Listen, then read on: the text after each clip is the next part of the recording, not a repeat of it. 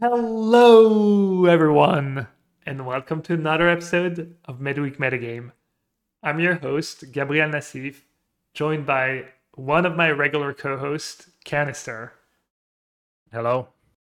Unfortunately, Pat could not be with us this weekend. I actually forget why, but I'm sure he had a good reason.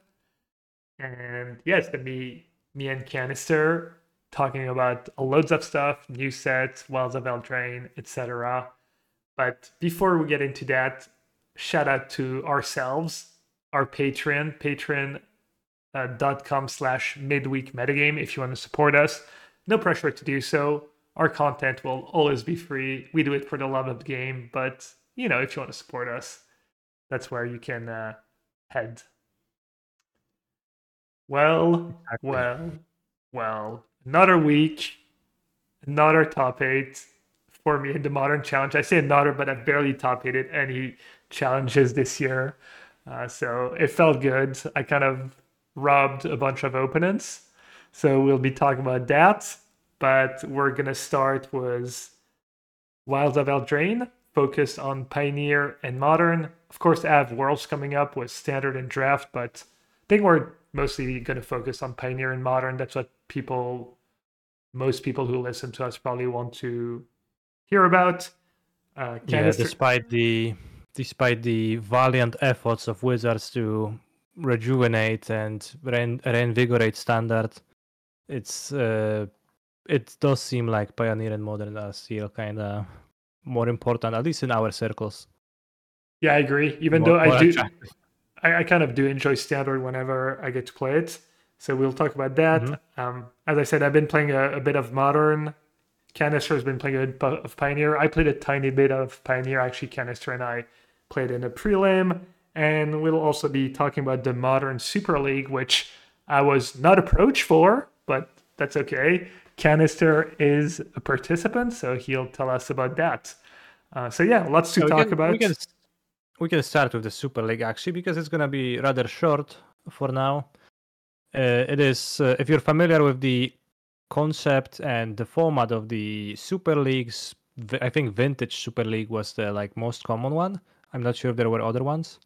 It's been a weekly show where popular players or streamers were battling it out in Vintage. That was actually how I got into Vintage, and what got me excited about the format, and what made me start play the challenges pretty often and follow the format Then you were with watching some it, interest. or did you Yeah, participate yeah. in? No. I was just watching. I was just a viewer. I just was going to sleep. It was typically late at night European time, and I've seen that the Super League was on, and I was watching LSV play some workshop or dredge decks against some other known players, and I was like, wow, this stuff is so silly, but also in a cool way.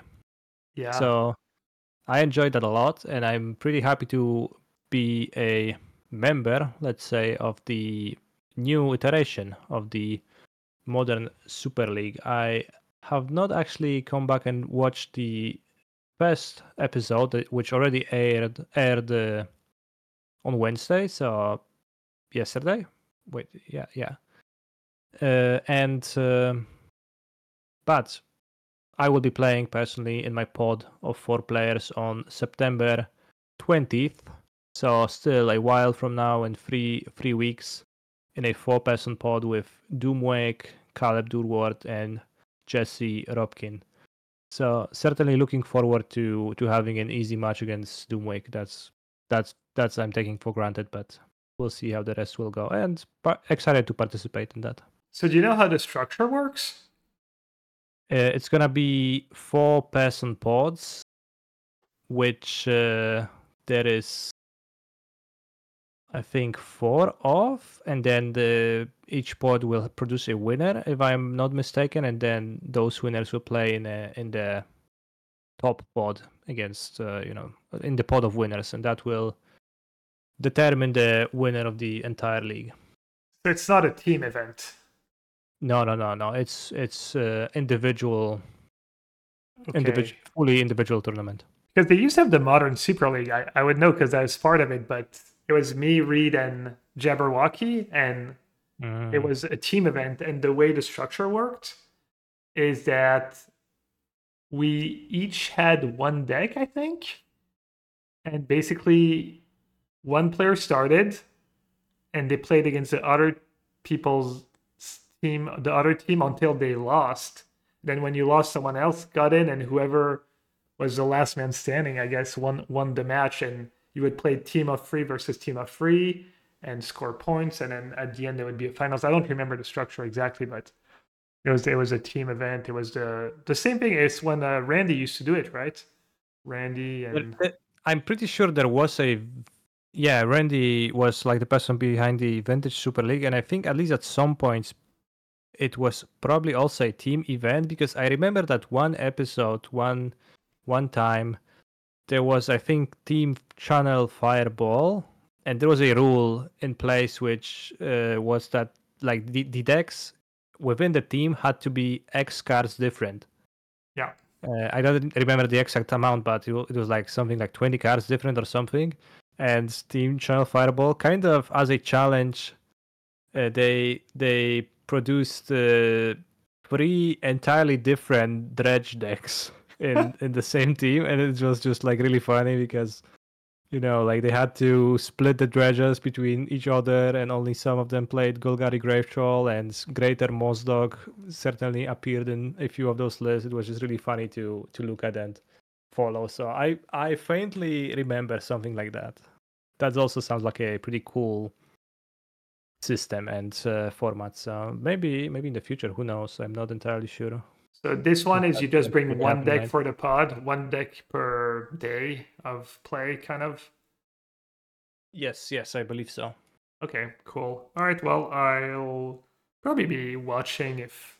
I guess it's a little late for me, but I'm kind of glad they didn't ask, I guess, in some ways, which uh, not sure I would have said yes, but 11 p.m. at night is a little late. I have started going to bed a bit earlier, and I like it that way, so I'll definitely It's a be, bit of a rough. yeah. Degenerate starting time, 11 p.m. for Europeans, but Yeah, it is what it is.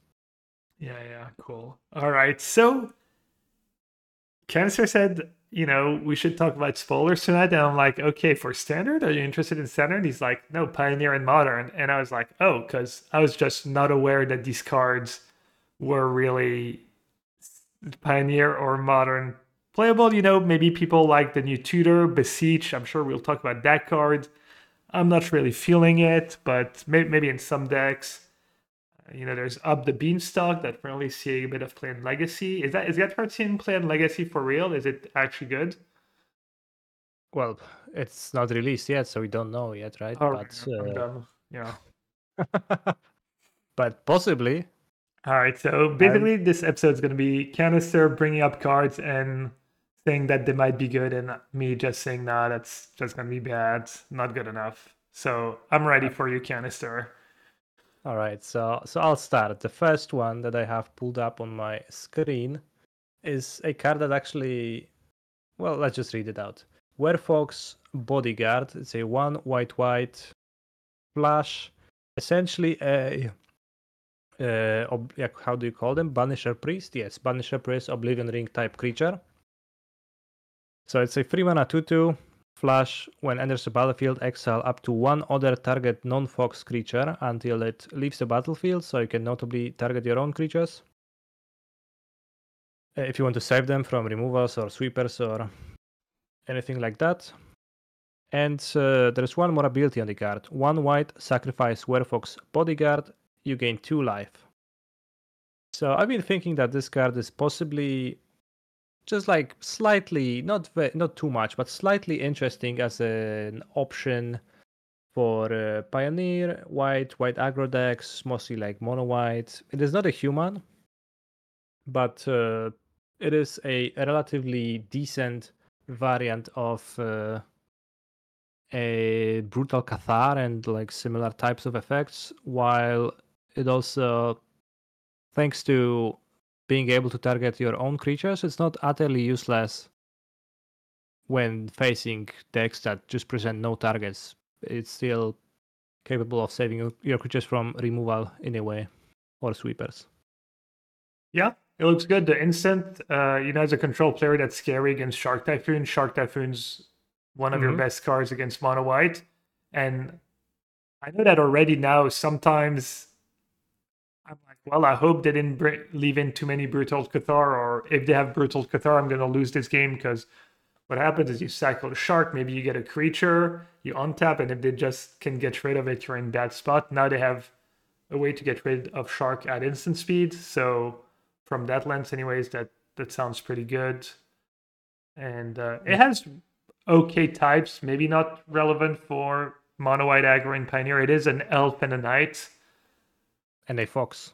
Yeah, and a fox. I said I was talking about the relevant ones, but yes.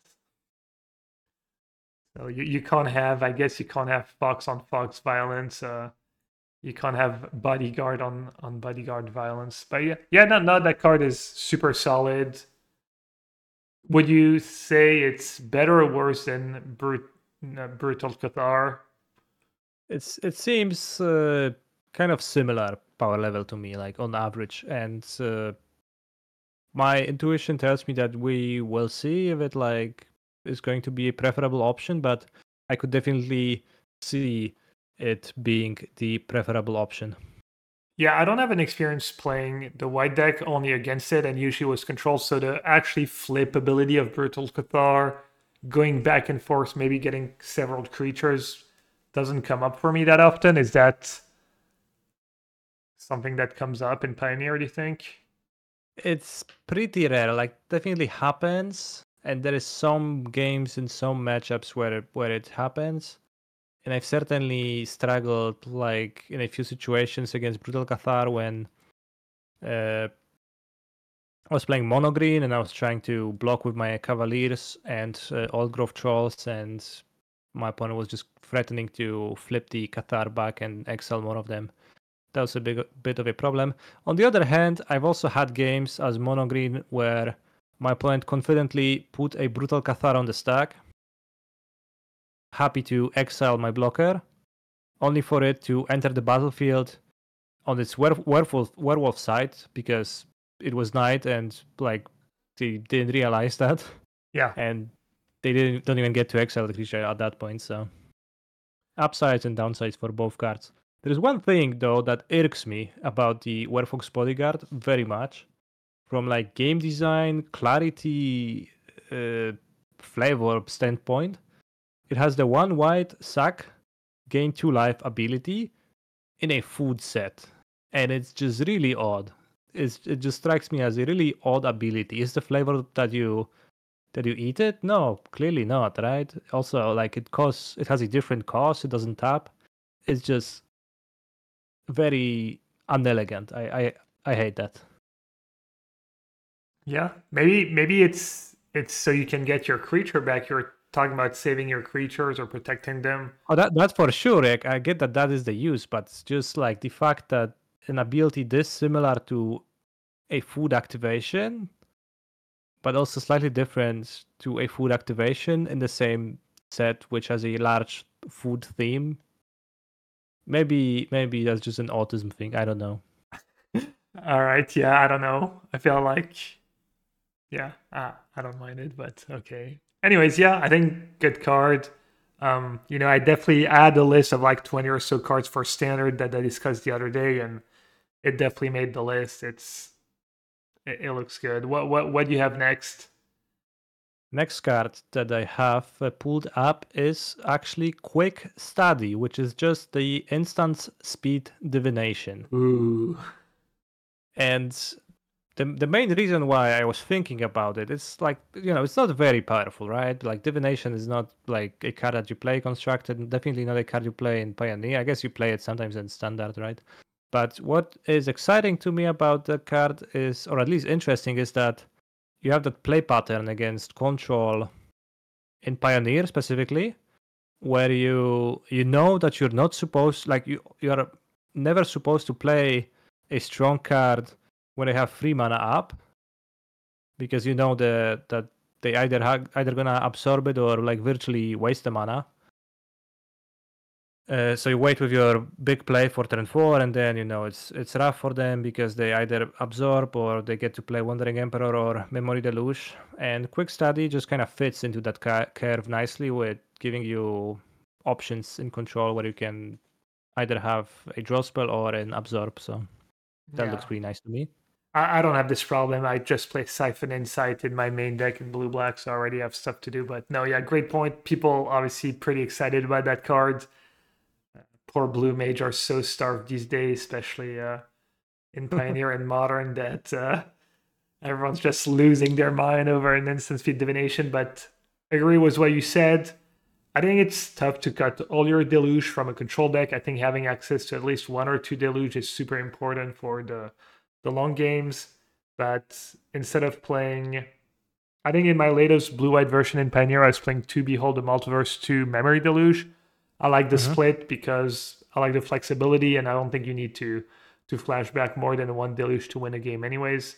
So I could see just swapping to maybe people will probably start with 4. I would probably start with 4 of the instant speed divination and maybe 2 deluge and go from there. But yeah, no, pretty cool card. Probably not good enough for modern though, right? Just maybe Well, pioneer. definitely. Like in Modern, you can just play, 2 extra blue and get an Archmage's Charm, right? So Yeah, probably you're gonna you're gonna do that every time. it is nice that it's super easy on the mana. People have always asked me what would that card need to be to be good in modern, and I feel in modern it would have to be a blue, a white, and 1 instant speed divination. You gain 2 life or you gain 3 life. I feel like Mm. that would be something that would probably be playable and decent, but we'll see if just divination instant speed is good enough for pioneer. Cool. Okay, so far I kind of agree with you, I guess. You're 2 for 2. Let's see if you can keep the streak going.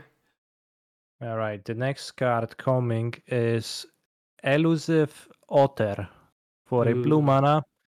It's a 1/1 prowess creature otter. Creatures with power less than it cannot block it, which is a kind of nice ability on a prowess creature. You can like attack with a small one. Or rather, no, you have to grow it and then yeah, you have to grow it first and then your opponent can block it. So Yeah, that's it nice. can't be chump block, basically. Yes, yes. And it also has an adventure, which is Grove's Bounty, X green, sorcery, distribute X counters among any number of target creatures you control.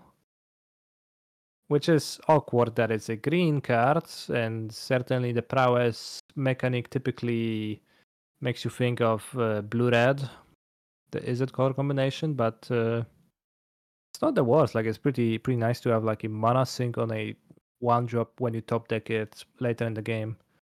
It's also distribute X counters among any number of target creatures you control, which is better than my first reading of the card, which where I just thought it's a strive, where it's like X creatures you control get a +1/+1 counter.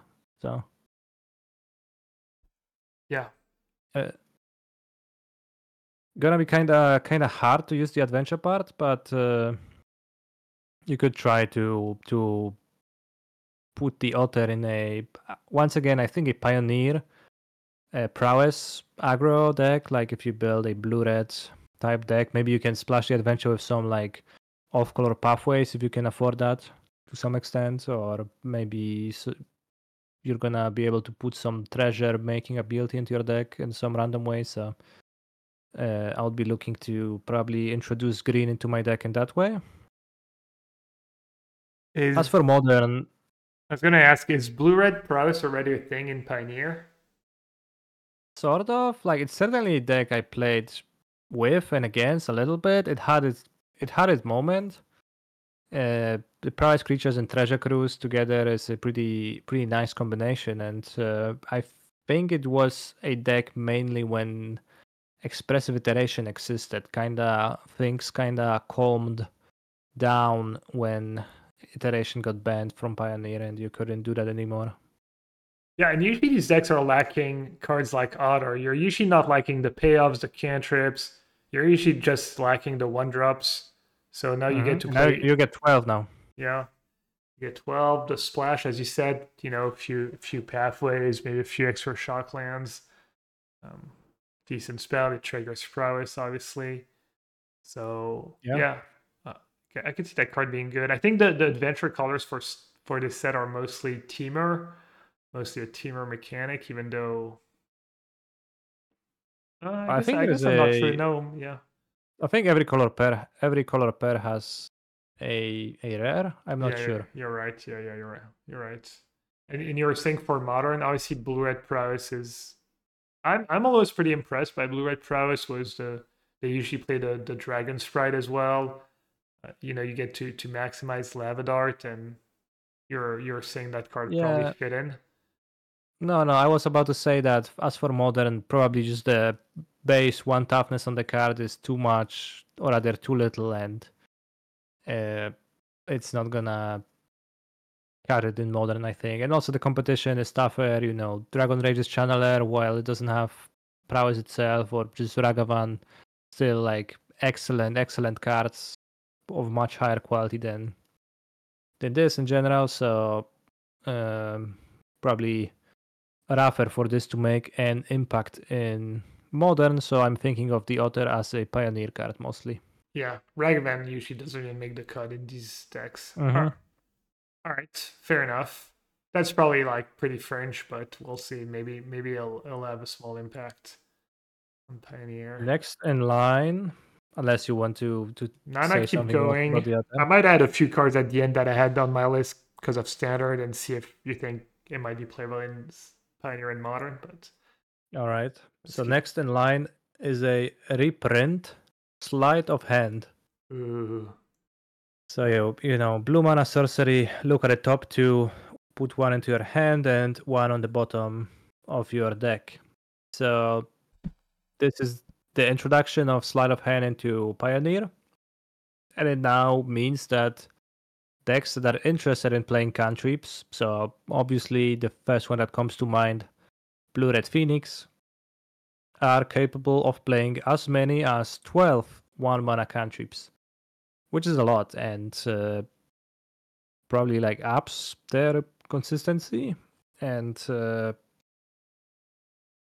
Phoenix happily played 8 cantrips with Treasure Cruise, and you certainly just are always interested in spells to trigger your cards, trigger your Phoenix, trigger your Thing in the Eyes, fuel your Treasure Cruise. So I'm not sure what is going to be the exact amount of cantrips you are going to be interested in Phoenix. But given that they just played 8 no questions all the time, I would be surprised if it's exactly 8. We probably are happy to play more.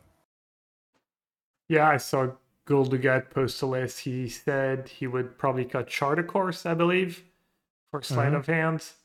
And yeah, I mean, I love that card. I actually played that card in my very first Pro Tour.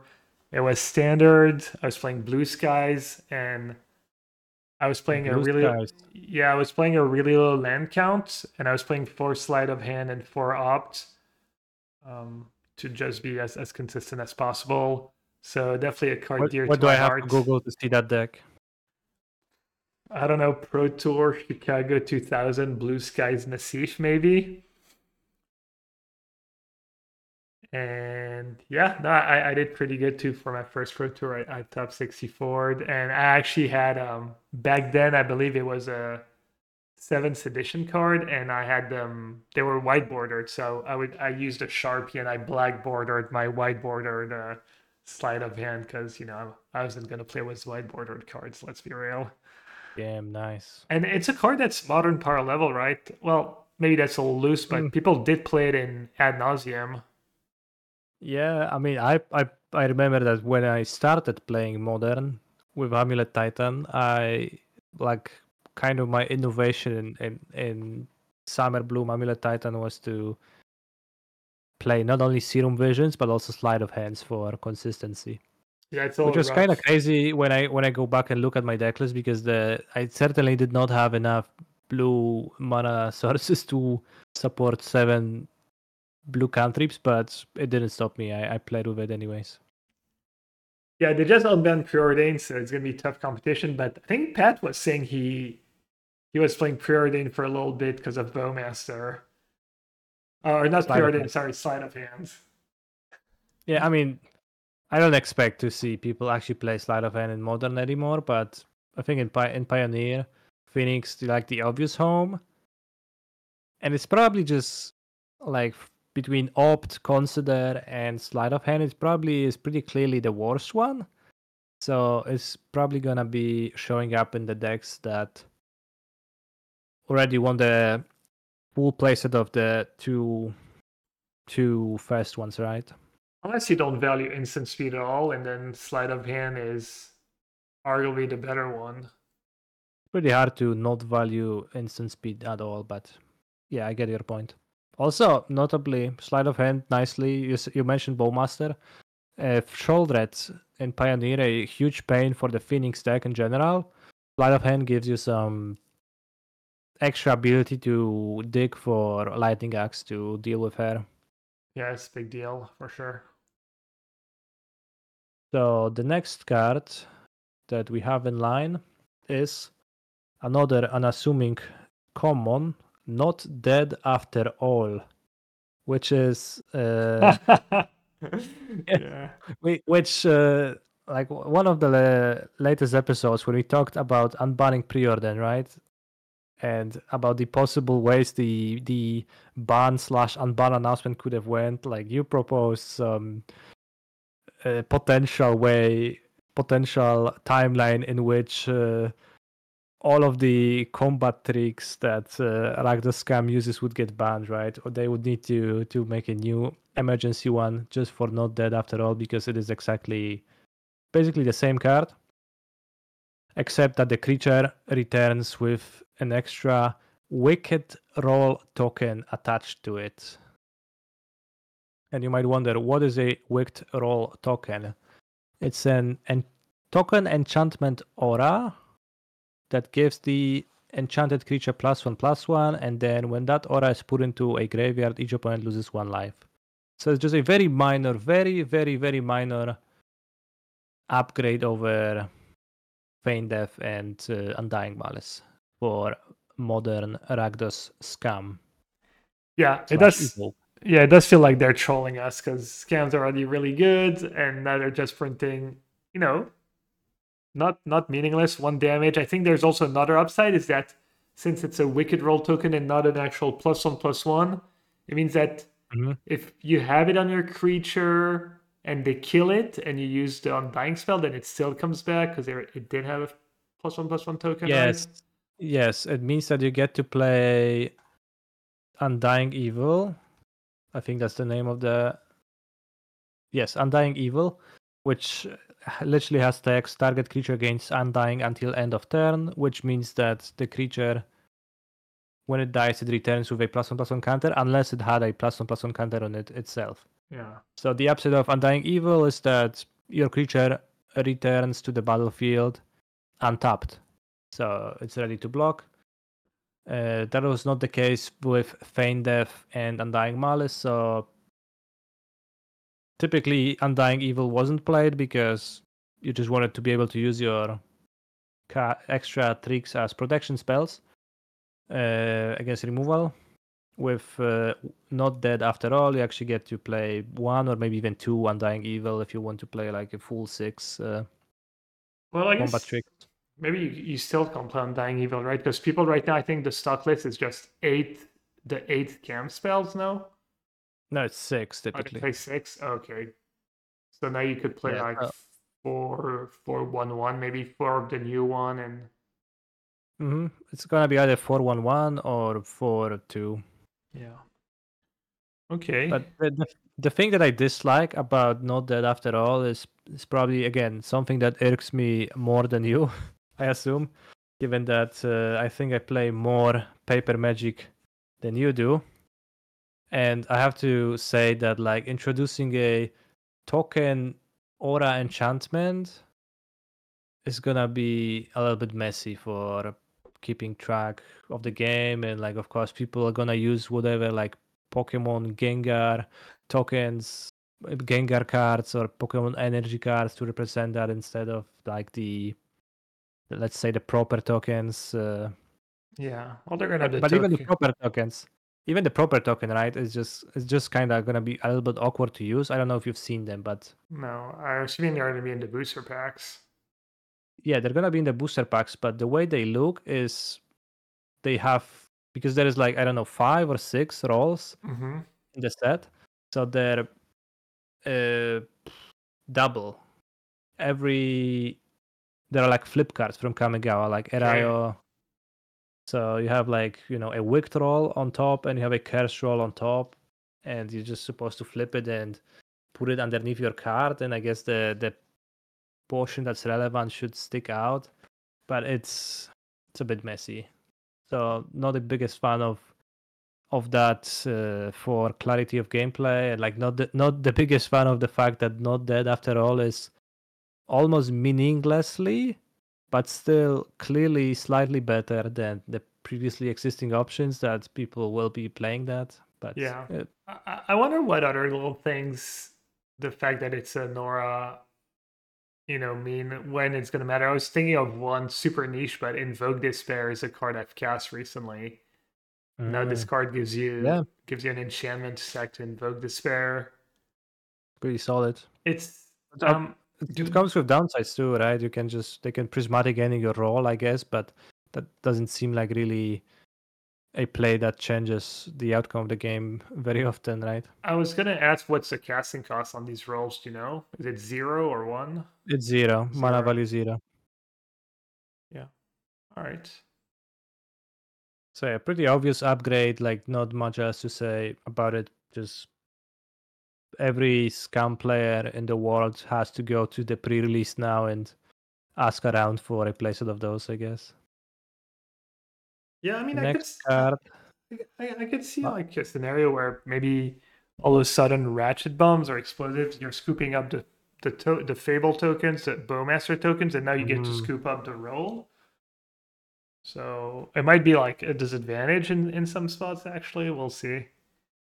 Yeah, we'll see. But keep in mind that the ability, each opponent loses 1 life, is actually when this aura is put into a graveyard. So when they ratchet bomb away your roll, they still take 1. Okay. So let's move to the next card in line, which is a rare removal spell. The End. 4 mana, 2 black, instant. It costs 2 less to cast if your life total is 5 or less. So if you have 5 or less life, it just costs black to cast. And it's a exile target creature or planeswalker. And it searches its controller graveyard, hand, and library for any number of cards with the same name and exiles them. So basically a cranial extraction removal spell. Like let's say cranial extraction, Vraska's Contempt. And 4 mana is a lot for a removal spell past standard. Even in standard, it's probably like just so many. Like we are far from Vraska's Contempt being a crucial card in the format, right? But I have to say that a cranial extraction effect, when stacked to a card that is not otherwise shameful to play, is just pretty nice, right? Yeah, for sure. Speaking of standard, anyways, there's literally an Esper control deck that's main win come is just 4 Wandering Emperor. So Mm-hmm. if you just DN that, they might still be able to win. Maybe they play a Marex or two, or who knows. But they're gonna struggle. And yeah, that card seems good. Seems better in a control deck where you're actually gonna get low, and maybe in red black mid range where you have Shield Red and you're gonna struggle to cast it for 2. People were mentioning Death Shadow too. Uh, is a To deck make where it cost 2 mana. yeah, but that's still pretty sketch because you need your removal to be good on turn 1, turn 2, not like once you're all set up. But as far as standard and pioneer go, I agree. I think that card looks pretty good, and I could see it playing in control. Even though, in which matchup are you super excited to get the Well, I extra have one. ability? Well, there's one matchup I'm super excited about it. Maybe not super, but significantly excited about it, and it's just mono green devotion in Pioneer. This Mm, card seems very strong against that deck, especially if you're able to like prolong the game to the point where you are casting it comfortably and you can cast it multiple times. Then like mono green often relies on like multiple cavaliers or multiple carns. Like if you target a carn or a cavalier with this card, the mono green deck is much weaker, right? Just immediately. Every Storm the Festival is just much weaker. If you like remove the cards, there is no combo. If you remove cavaliers, there is much less ability to just churn through the deck and do those big combo turns where you're popping off through most of your deck. So I'm not sure if it's gonna be good enough to play, let's say, in a sideboard of a Rakdos midrange or Rakdos sacrifice deck against mono green. It's also black, so it doesn't work well with Giganta, unfortunately. But as you said, maybe like Dimir control in Pioneer, I could definitely see uh, the end as a potential tool with mono green in mind and just like being a card that you is not like too bad to play otherwise. yeah, it competes with Extinction Event against Mono Green specifically, Mm-hmm. and I'm assuming when you're playing Ragdos midrange, you're probably more interested in scooping up an extra elf and just snowballing than removing. Even though I totally agree that these Storm the Festivals are gonna start looking probably pretty weak. If you can cast DN once or twice. Mm-hmm. It's kind of card you kind of have to play with maybe to get a better feel for it. Certainly, we're gonna have to try it out in practice to get a better feel for that. But I'm kind of interested in that specific use of Yeah, it. I mean, if you look at control for 4 mana, you get Memory Deluge or Wandering Emperor in blue white. If you compare DN to Wandering Emperor, it seems. Yeah, I Well, don't it know. also will occasionally cost 2 mana too, but that's not something that I expect to happen reliably. It's a nice bonus, but effectively doesn't impact my evaluation of the card much for now. Yeah, Sack can maybe fizzle it too. Mm-hmm. Yeah, I could see that card being huge in standard though. All All right. right, next one. What do you So got? next in line comes a jumpstart card, but it is still like standard plus legal. Experimental Confectioner. 2 and a black creature human peasant. When enters the battlefield, you create a food token, and whenever you sacrifice a food, create a 1/1 black rat creature token that cannot block. It's a 2/3 creature. This card goes infinite fairly easily. Well, maybe not easily. It goes infinite with a Lord of the Rings, Tales of Middle Earth All Star Peregrine Took. So I have a certain amount of affinity and like a special place in my heart for like the game object strategies. I don't even know exactly why, but something about them just is so nice to me, and I like Academy Manufacturer so much, and I just every now and then I try to play them, and those decks kind of suck. They're never actually really all that good, but I bet like I tell you already, I will be playing at least a single league with Experimental Confectioner and Peregrine Took in my deck and try to combo off with those two cards once or twice. All right, well, good luck dodging a lightning bolt. Hope Yeah, hope you don't get paired against Murktide. yeah, that's the problem. Like they print so many of those cards and they kind of combo or they kind of look interesting, but just so many of them are free drops and like they are just free drops tied to 1 mana removal spells. And sure, yeah, the confectioner is gonna leave you with a food token, but that doesn't actually do anything for the most part, and you Yeah, certainly have to dodge lightning bolt pretty often. Yeah, So thank you. yeah. And you said it costs free mana, right? So it competes with all Yeah, the, yeah, I guess collected it's the company is same. what you're gonna do, or Yes, collected company, which I'm going to use an excuse to put an overly big amount of free drops into my deck, and then I'm going to miss my third land drop and just feel bad overall. But yeah, that's my plan.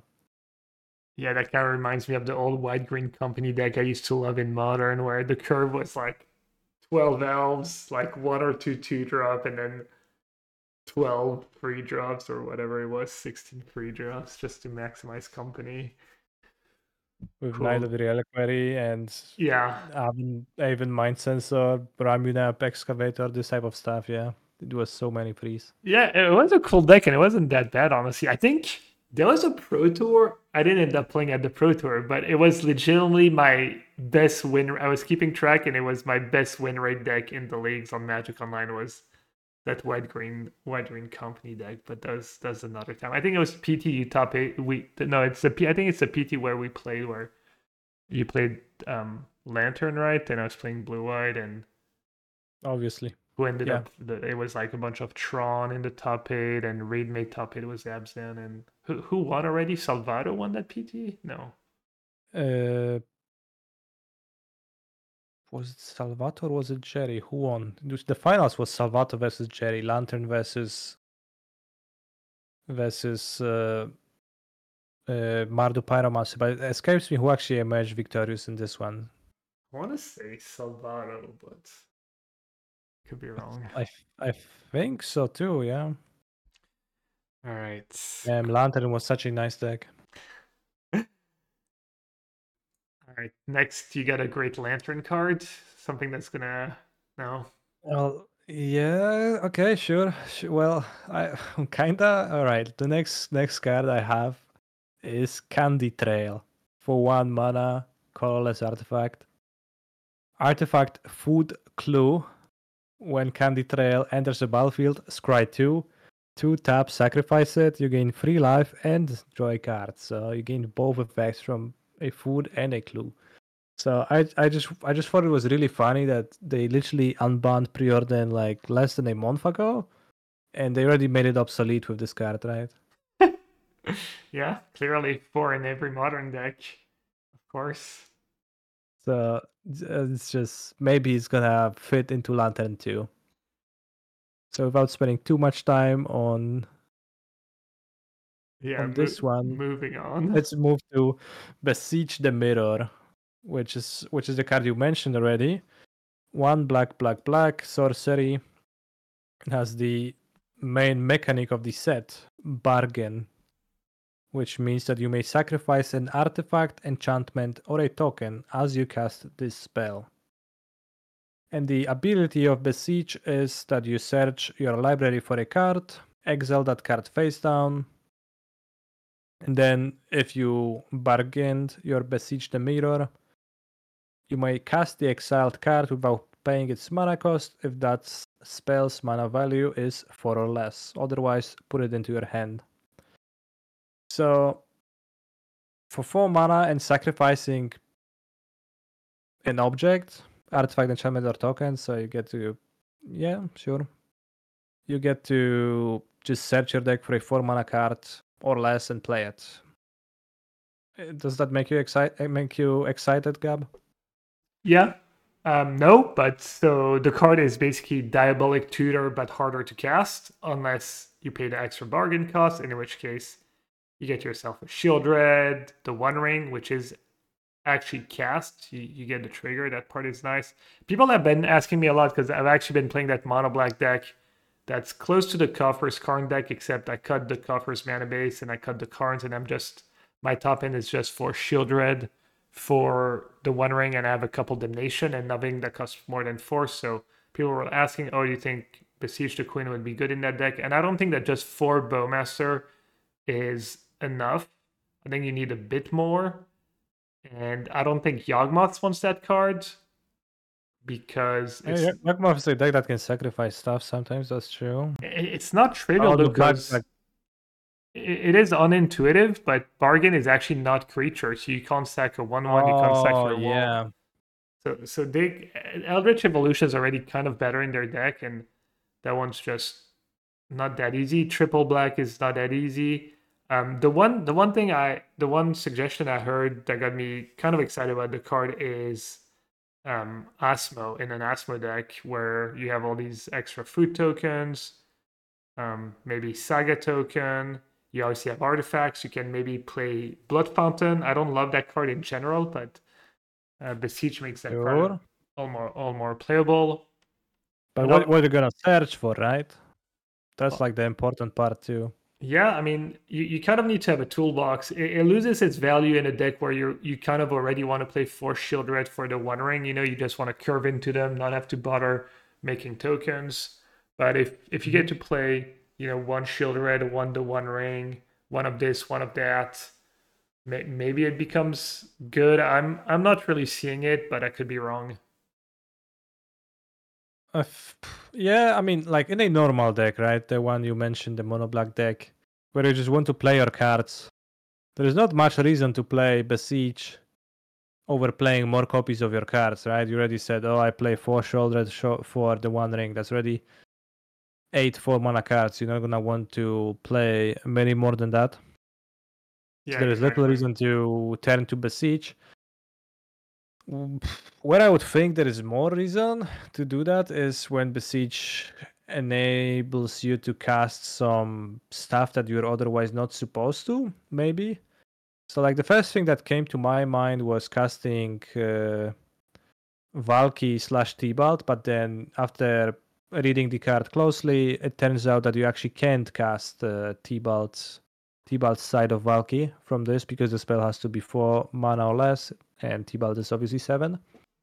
So that is not an option. And the other thing that you can cast that otherwise is hard to do would be like the suspend spells, for example.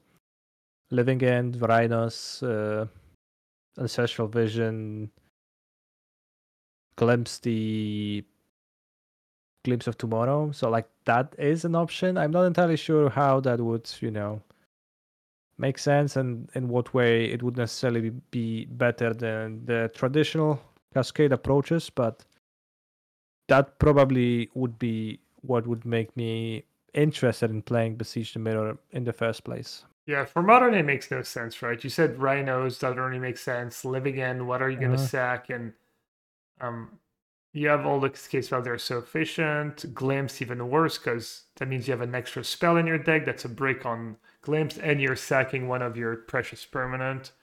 The one I Well, heard about you so can maybe talk about is the legacy use was the green Yagma Swill. I okay, heard, I'll talk about that in a moment, but like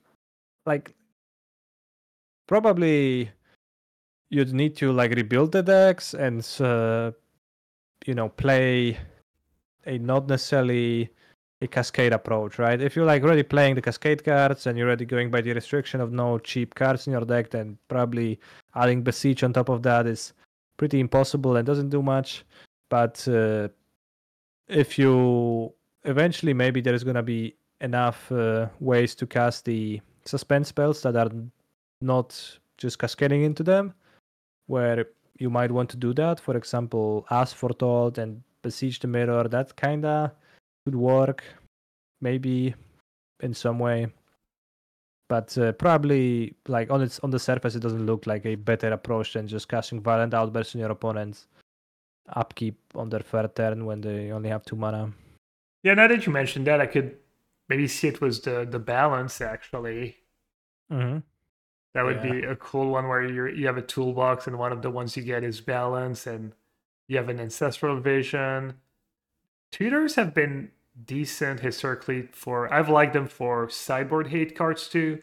I Mm-hmm. remember, like Finkel won Standard Nationals was a mono black vampiric tutor deck where he got to tutor like a one of Persecute, an engineered plague does a few bullets. So maybe that card gets you your Chalice of the Void for 0, or it gets you a Karn. It gets you. You need a bunch of four high impact 4 mana cards, but Mm-hmm. if you have like 4 or 5 that are kind of a bring to light, it's a bit like bring to light. Yeah. Yeah. Sure. So Yeah, maybe to talk about the legacy use, the green suspend card from MH2 Gay as well.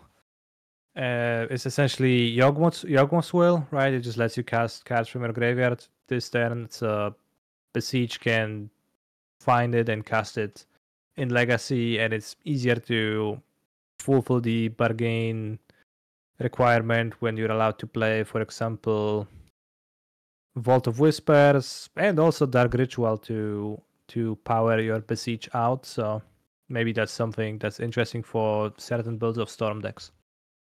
Not expecting this to really do all that much in Modern, even though it is a card that seems to pre-order for the highest amount of dollars from the set.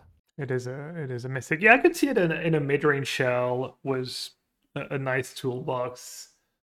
The problem that there's not that many modern decks that are shut down by one hate card. Even the Cascade decks, they can deal with a chalice, they can deal with most permanents. So,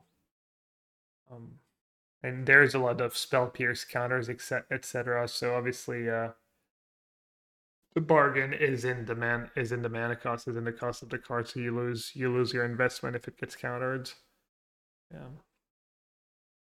You still All have the right, moving. option. I guess I was talking about Chalice. I guess for Chalice, you don't need to bargain. I'm done. You can just literally tutor for it and play it for 0. So maybe I underestimate. Just Diabolic Tutor sometimes is good enough, and you can maybe get No. I think no. you estimate Diabolic Tutor properly. I think it's really bad. Like I think Diabolic. I think like maybe I'm jaded from playing Vintage too, but like it's just when you play with Demonic Tutor and Time Walk, it is funny how often those cards are kind of bad in that Yeah. format, and like Okay. you're always taught that it's just super good, like that's like the best things possible, and they like yeah, it's pretty hard for them to be like actively horrible, but the extent of their greatness, like they're just kind of powerful because the floor is high rather than because they're always excellent. Yeah, we talked about the end and extinction event and pioneer. What about besiege in a Rakdos deck where you've got the blood token, you've got maybe a treasure token, maybe the fable token, and you get to tutor either the end or extinction event or whatever else you might want in the matchup. Is that something that sounds interesting to you? A little bit, but at the same time, Ragdos Sacrifice is typically like a 22 land deck that curves out at 3 and plays Giganta, so it is a little bit of a like you're making some deck building sacrifices here, and they better be worth it. Yeah. I could see it, tutor. There's some exciting 4 mana cards, the end extinction event. I'm guessing in Slotus Field, there's probably something good that costs 4 or less that you can get. Typically against mid range and control decks, you're not going to hose them with one card. And obviously, it still gets Shield Red and whatnot.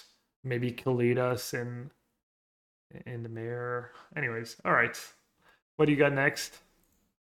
The next card in line is Tough Cookie, which is once again a result of my love for game objects. 1 green, artifact creature, food golem, 2/2. When ETBs create a food token, so it has the food ability, 2 tap sacrifice, gain free life, sure. And for 3 mana, target non-creature artifact you control becomes a 4/4 artifact creature until end of turn. So you get to attack your opponents with your food tokens. It's a 2 mana. I was complaining how they don't print 3 mana, how they only print 3 mana cards for my game object decks in Modern, and this is a 2 mana card. So I just got really excited. It makes a food on ETB. It's like good when you have Peregrine Took in your deck, which I will for the combo because it's two foods in one card, and you want some foods to kickstart your combo with Confectioner. So it's actually just perfect. You can sacrifice it with your Samwise Gamgee. Overall, excellent card. All right. Anything you want to add, Gab? No, I mean it looks great. It's good. Was Goose just Yeah. well, perfect card? You said it. Nothing to add. Yeah, you can like play it on turn 2, and then you can use your goose on turn 3, 4, and 5, sacrificing all of your food. So that's pretty cool. Next, after Tough Cookie, we are looking at Up the Beanstalk. 1 green enchantment. When Up the Beanstalk enters the battlefield, and whenever you cast a spell with mana value 5 or greater, draw a card. And I like the flavor text of this card because immediately after you're done reading the text, you look like down and it just says, "It's not so bad" at the beginning of the flavor text, which seems like a review of the card. It's not so bad. All you have to do is keep from looking down. No, just read the first phrase. It's not so bad. So like, how good is Up the Beanstalk? It's not so bad. It's not so bad.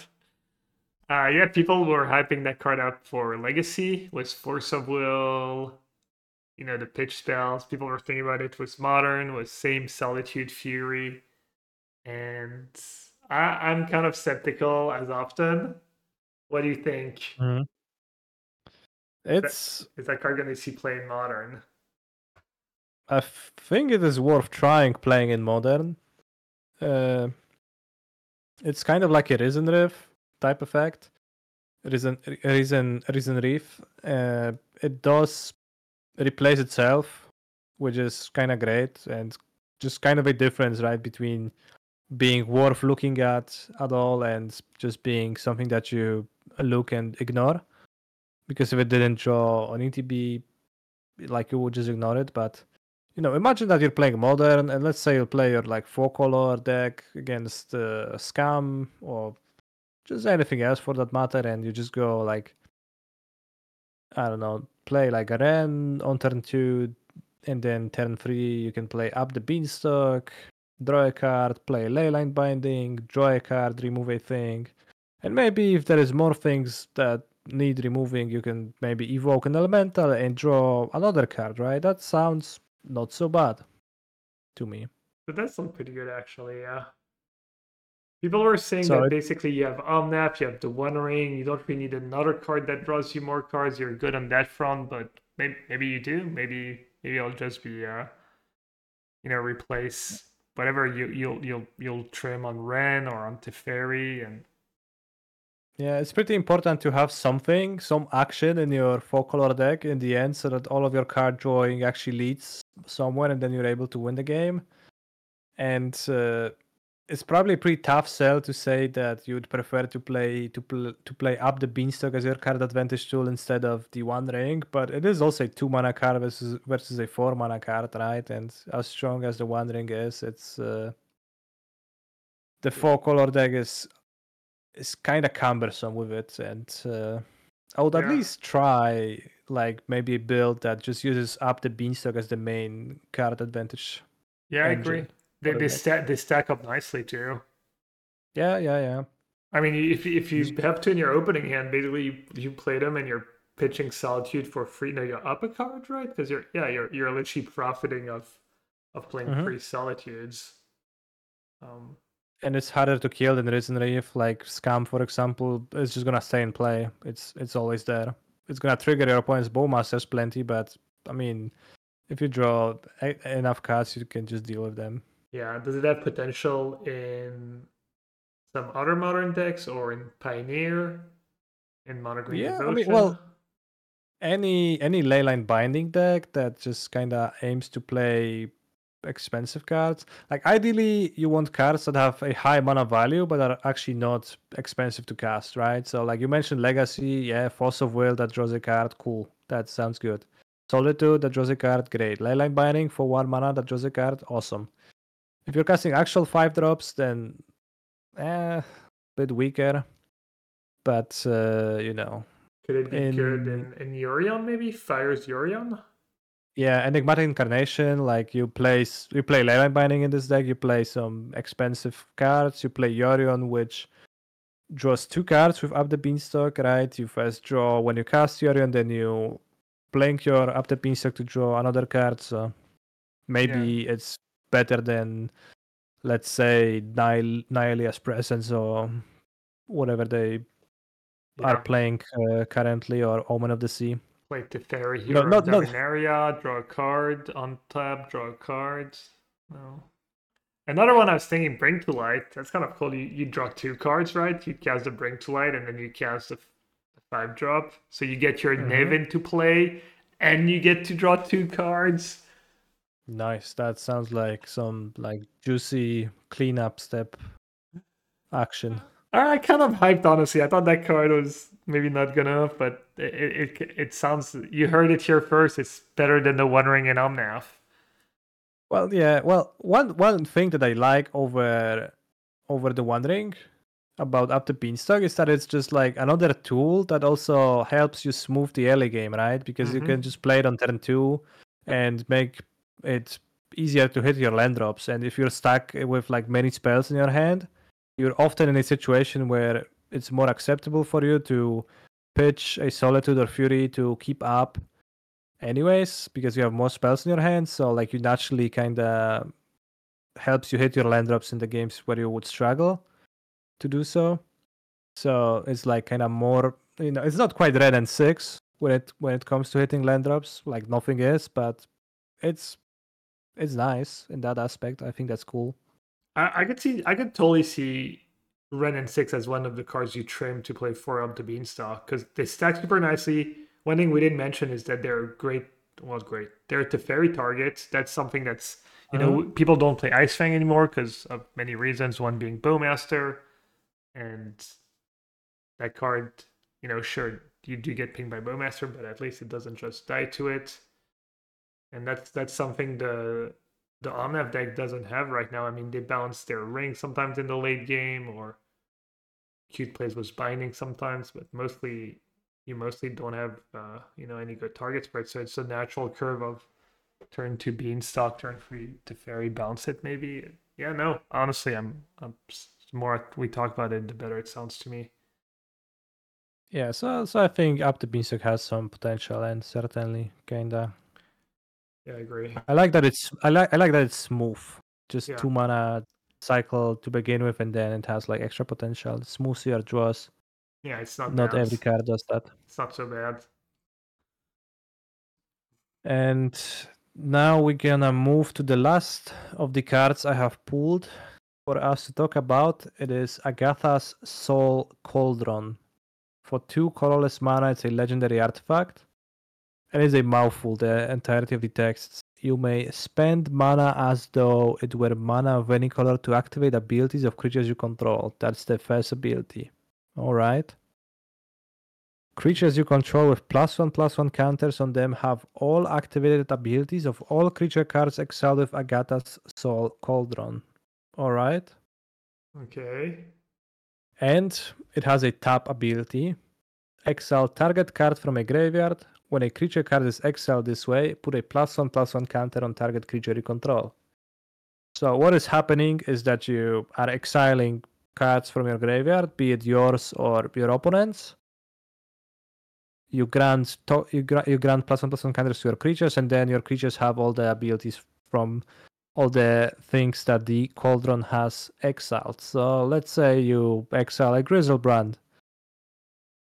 Your creatures just can pay 7 life to draw 7 cards, and that's just a thing that happens for as long as the Soul Cauldron is in play, and for as long as your creatures have +1/+1 counters, which the Cauldron itself provides. So lots of combo potential and lots of weird things that can happen with this card that are pretty hard for me to wrap my head around immediately.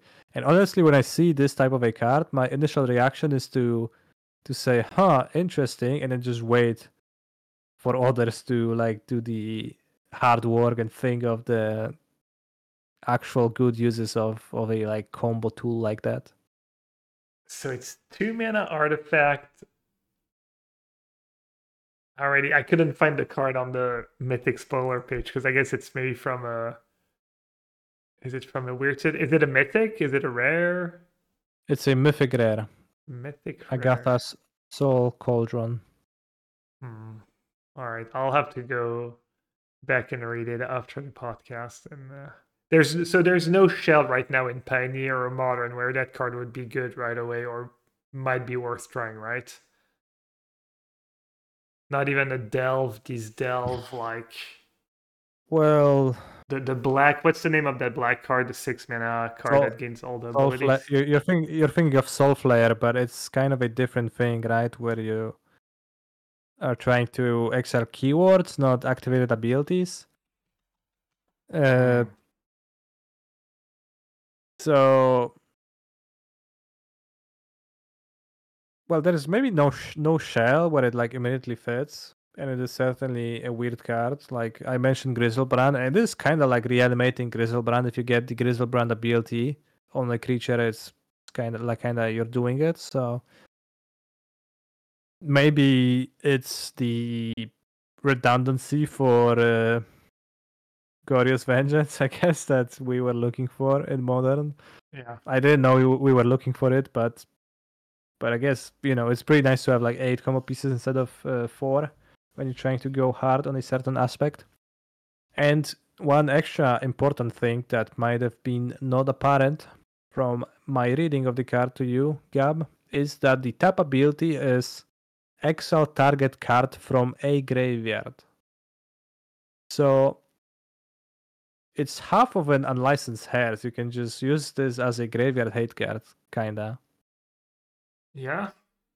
I You can mean, just tap it every turn and yeah, it's not just that much setup. As you said, Gristlebrand's like getting Gristlebrand on the board. That's the Soul Cavern is a 2 mana card, and then all you need is a literal 1/1, right? Or yes, you need a plan creature and token. play. That You need a Grizzlebrand in your graveyard, right, to begin with, and you need yeah. a creature in play. So there is some requirements, and your opponent gets to break it. But also, if you have some natural way to have +1/+1 counters on your creatures, then that's also a way. You don't need to have those +1/+1 counters to be sourced from the cauldron itself. They can Wow. come from anything. Yeah, we're playing Philology Archaeologist in the Gristlebrand Atraxa deck. See, you knew. So Philology, you self-mail, it's a creature, and you can even choose not to gain back anything. Like let's say you go turn 2 Philology, you mailed Gristlebrand, you don't get back anything. It already has a counter on it, but I guess why would you keep a counter when the cauldron is going to put it on it anyways when it exiles the Gristlebrand? Yeah, but like let's say you play the cauldron and you only have a creature with no counter on it, and you use the cauldron's ability, Yeah, right? And you target your Grizzlebrand, you exile it, and you target your creature, and your opponent kills the creature in response. Then you play under Philology Archaeologist. You refuse to take a card, and you're just free to draw 7 yeah. immediately. Someone was saying it works with Grist, right? I think your Yes. creatures get the Grist ability, Yes. which is a little weird. There's so in Yes. there's Grist, there's Yawgmoth. We talked about Gristlebrand. What are the good creatures with activated abilities do people play in their modern deck? Greece is funny because because the loyalty ability, it's been like the same ruling with Sarkhan from War of the Spark, which is also kind of odd when you thought about it. But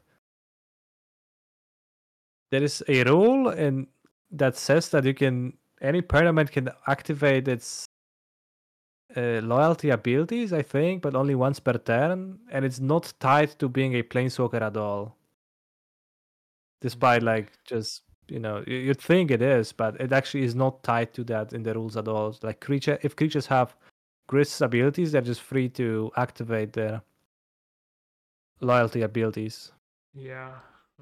It works with Osmo too. And Yeah, it's kind Asma of has an activate cool ability. because one problem with Osmo is it's a human, so it doesn't target Yogg. But if you give that ability to your Saga token or whatever, then you can kill a Yogg. I mean, that's super narrow and niche, but okay, yeah, no. I mean, that card, yeah, it seems kind of good. Doesn't seem like that much setup. I could see it.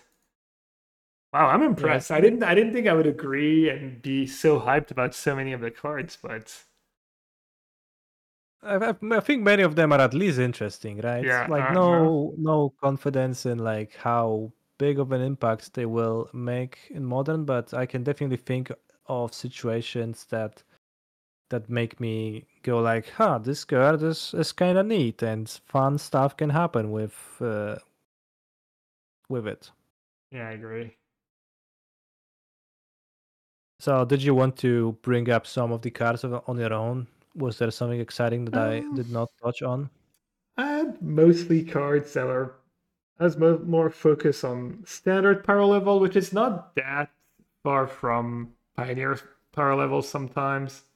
My hot take as best standard card of the set is a card called Monstrous Rage, which deals a lot of damage potentially and can blow people out. If I can find the exact text, it's a red instant. Target creature gets +2/+0 until end of turn, and you get a monster roll token attached to it, which is, the rolls we talked about, the one on the Undying card. This one is +1/+1 trample. So for 1 mana, your creature gets +3/+1 trample until end of turn, and it keeps the +1/+1 trample. Especially appealing in standard, where one of the best removal spell is cut down. Gab Yes. is just a combat trick. I Are was you talking aware about of the fact that standard doesn't rotate this time? as it's cut down, man. It counters a cut down. They have to play their cut downs at sorcery speed, or else you just blow them out. All right, maybe a card that has more value, more pioneer potential. What about the red cap? Thought that card was pretty solid overall. Red cap Gutter Dweller, red 2. Mm-hmm. So for 4 mana, you get a Hail Giant, a free. It has menace. When it enters the battlefield, you get two 1/1 rats that cannot block. So you get the creature plus two 1/1s. And at the beginning of your upkeep, you may sack another creature. If you do, you put a counter on the red cap, becomes a 4/4 the first time, and exile the top card of your library. You may play that card this turn. So for 4 mana, if it dies, it leaves 2 tokens back. If it doesn't die, you basically get a Hauling Mine or close to it because you have these rats. So at least for a couple turns, and your creature gets bigger and it has menace, so it can potentially attack into a Shield Dread. Just seems like such a solid card to me. Yeah, it seems like an interesting top end for a red aggro deck in standard. Yeah, I mean, people play. It's not quite seasoned Pyromancer in modern. It probably not good enough for modern, but I could see playing that card in just mid range checks. It could be good enough. Mhm. Let's see. What else did I have? Not a ton, honestly. Hmm. There's a zap, I guess.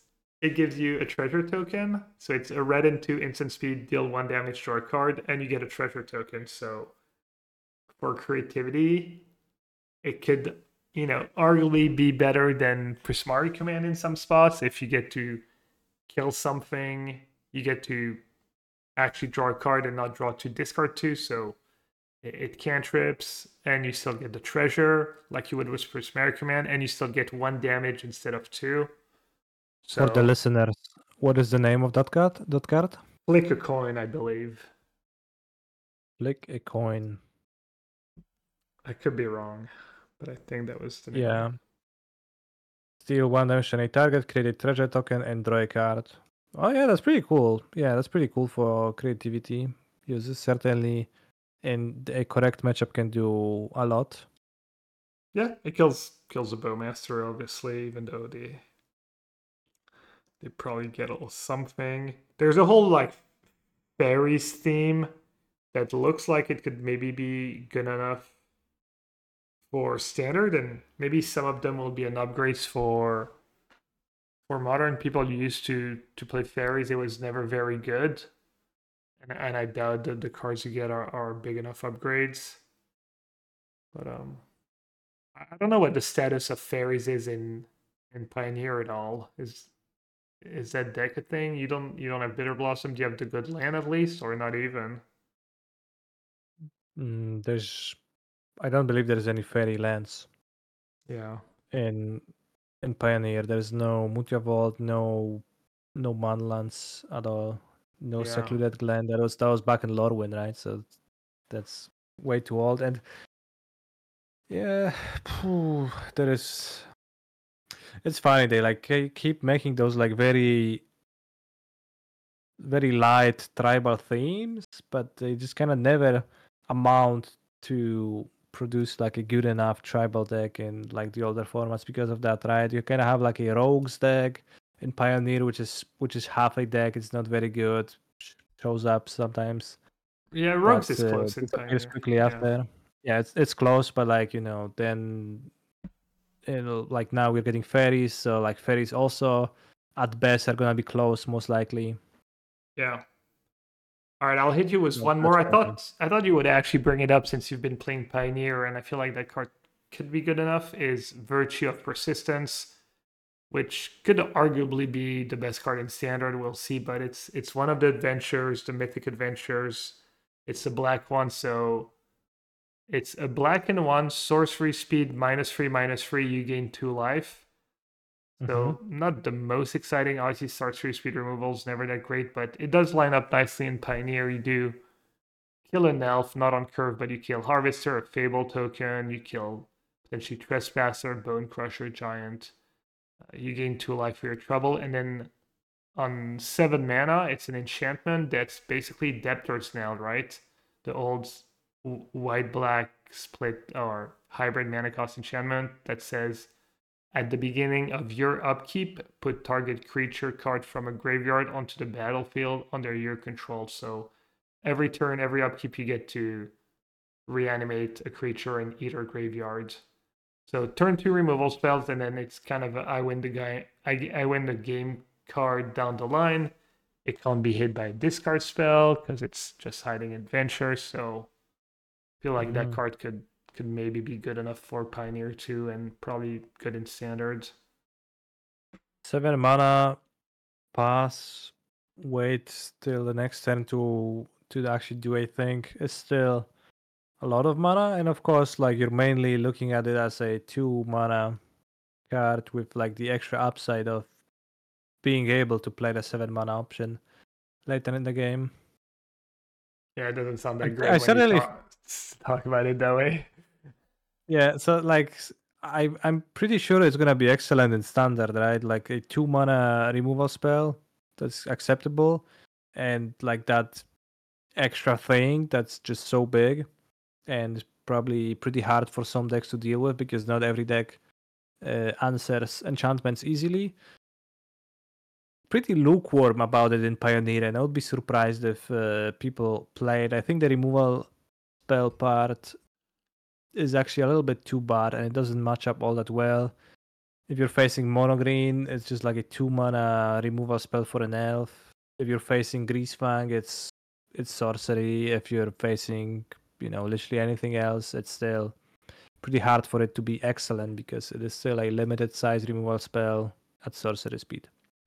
All right, But fair enough. Okay, but I have to say that what I like about this card is the fact that when I first bought a Magic the Gathering booster pack, my rare in that pack was actually Debtor's Nail, which you mentioned, and pretty nice. that's the first rare you ever opened.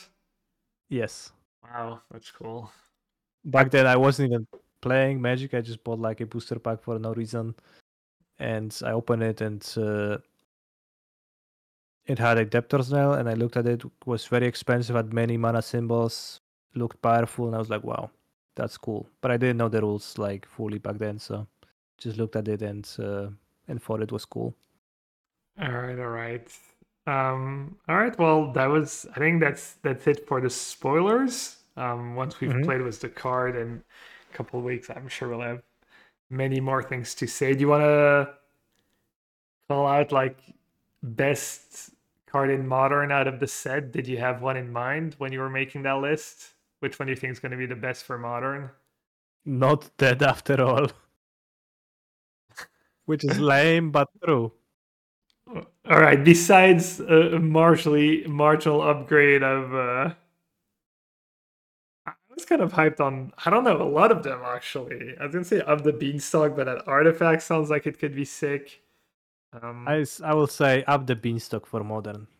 all right, I'm gonna go with that 2 mana artifact that does weird things. I was gonna say up the beanstalk, but I'll pick the 2 mana artifact. Agatha's Soul Cauldron. Yes, that one. All right, we've also been playing me some modern, you some pioneer. I played a tiny bit of pioneer. I played blue white because I felt like playing the prelim, and I went an honorable 2-2, losing to you, Canister. You've been playing that white red Pia deck, right? Yeah, I played this deck for two prelims. We did face off in that preliminary. It was not too hard to defeat you.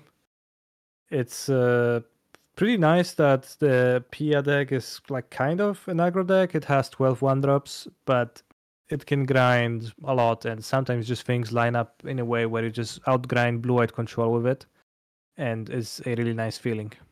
Yeah, you definitely did. All these showdown of the Scald. It did feel like kind of a tough matchup. So What? yeah, it's a pretty cool deck. Not many people play it. Like whenever I go like on Goldfish, I try to look up the deck list for that, and it's just not even in the top like 15 most played decks. So I have to manually search for it instead of just clicking the small thumbnail for it. But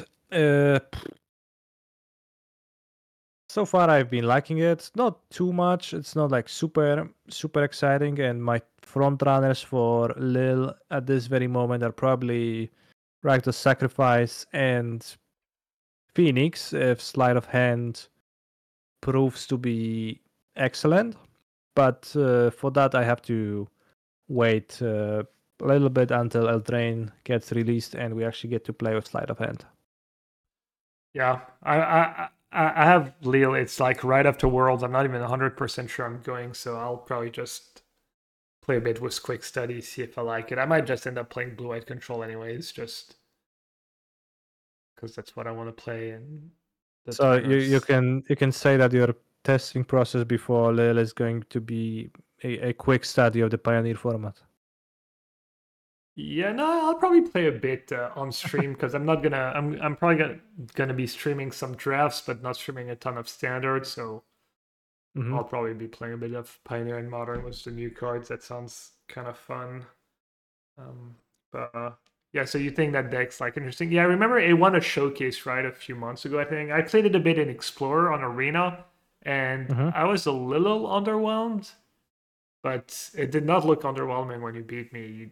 Yeah, my draw was pretty good too. I remember game one, my draw was really solid, and it didn't end up mattering. The Pia deck, right? Like Yeah, certainly there when I play with it, I certainly have games where I'm surprised I won them at the end. And they just like last for a long time and eventually my opponent just runs out of cards and I don't. Uh Oftentimes like the ways I lose with it are when I fail to draw like the first impulse effect to start chaining and start drawing and I just flood and die. That happens from time to time. Or maybe my showdown got Fotsis early in the game and that's why I failed to kick off the chain. And sometimes I lose because I just don't get to start to get the ball rolling. Maybe get stuck on lands a little bit early, and it's a bit hard to start chaining the 2 mana impulses yeah, because of that yeah. early in the game. So Those cards are really good. Ren's Resolve and Reckless Impulse. I've actually been playing a bit of Standard, and I've been having fun with the mono red deck where I'll literally get to outgrind blue black because I'm playing 8 copies of Ren's Resolve and Reckless Impulse, and then I have 4 Bloodthirsty Adversary in my deck. And I'm mm, not even kidding. I've cast at least 3 or 4 times an adversary was 11 mana out. So 5/5 11 haste. mana. replay free cards from my graveyard because the games go so long. I'm playing Koth too in my. I'm playing kind of a. You still have the aggro draws with Swift Spear and Phoenix Chick and whatnot, and the Kumano faces Kakazan. But yeah, it's kind of cool. So So Koth serves as your shield red removal. yeah, I play Nahira's Warcrafting too, so a little more like Oh, makes sense. Makes reactive. sense. Yeah, a little more reactive, but it's kind of. I mean, it struggled in some matchups and in some of the control decks, but it's been kind of nice. Yeah, I've been playing a bit of modern. I top aided a challenge was a mono black deck. I don't know. I just sounded good to me. I was like, yeah, why don't I just play these mono black decks, but not play Coffer, not play Karn, just top off at Shield Red and the One Ring, and you get to play all the quote unquote good cards, Bowmasters, Nice Whisperer. I was really impressed by Shield Red's Edict when I was playing the blue black ring deck. That deck I was liking for a bit, but wheels started kind of falling off. I think it's a fine deck. I think it's like a bit above average, but nothing great. Same for Rhinos. I played a bit of Rhinos. I didn't feel like it was super great. I played a bit of Murktide. That seemed okay. That's one of the most popular decks right now in Modern. Yeah, mono black. I'm just playing 4 push, 4 Night's Whisper, 4 Bowmaster, 4 Edicts, 4 Shield Red, 4 Rings, some Thought Feast, some Cling to Dust, some Blood Chiefs first, Damnations, and then you get to play the Field of Ruin mana base. So right now I have 7 in my main deck.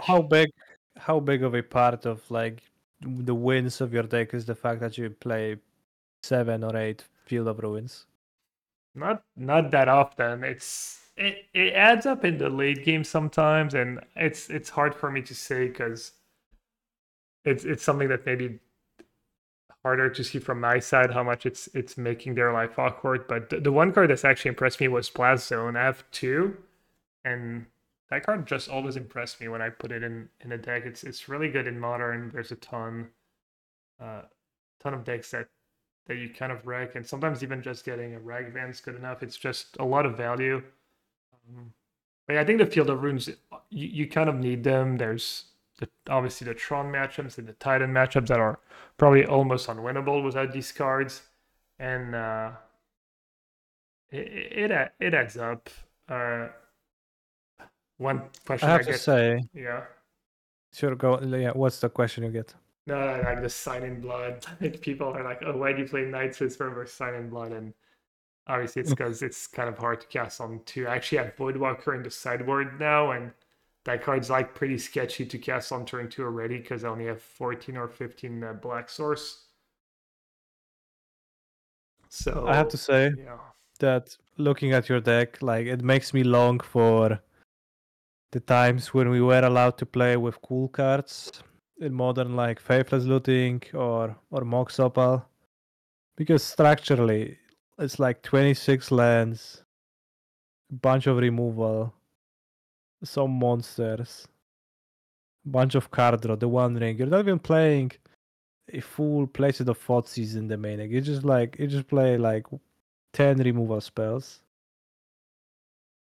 Yeah, I mean, 13 removal spells. It's just structurally it is such a standard deck, and it makes me cringe a little bit when I I say it a lot, see but a deck like this succeed.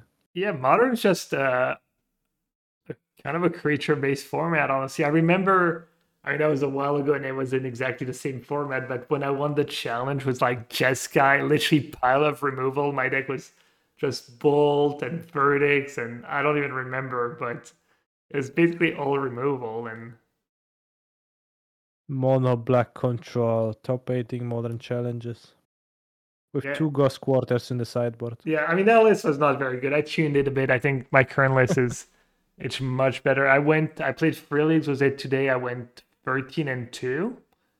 Um, The challenge was kind of I made top 8, but really I went 5-3 and I timed out someone. So it was like, not the greatest showing as far as top 8 goes. But I like what I've done. Was the list, refine a bit the mana base, cut a land, add like Baron Moore has been really good for me as a one of.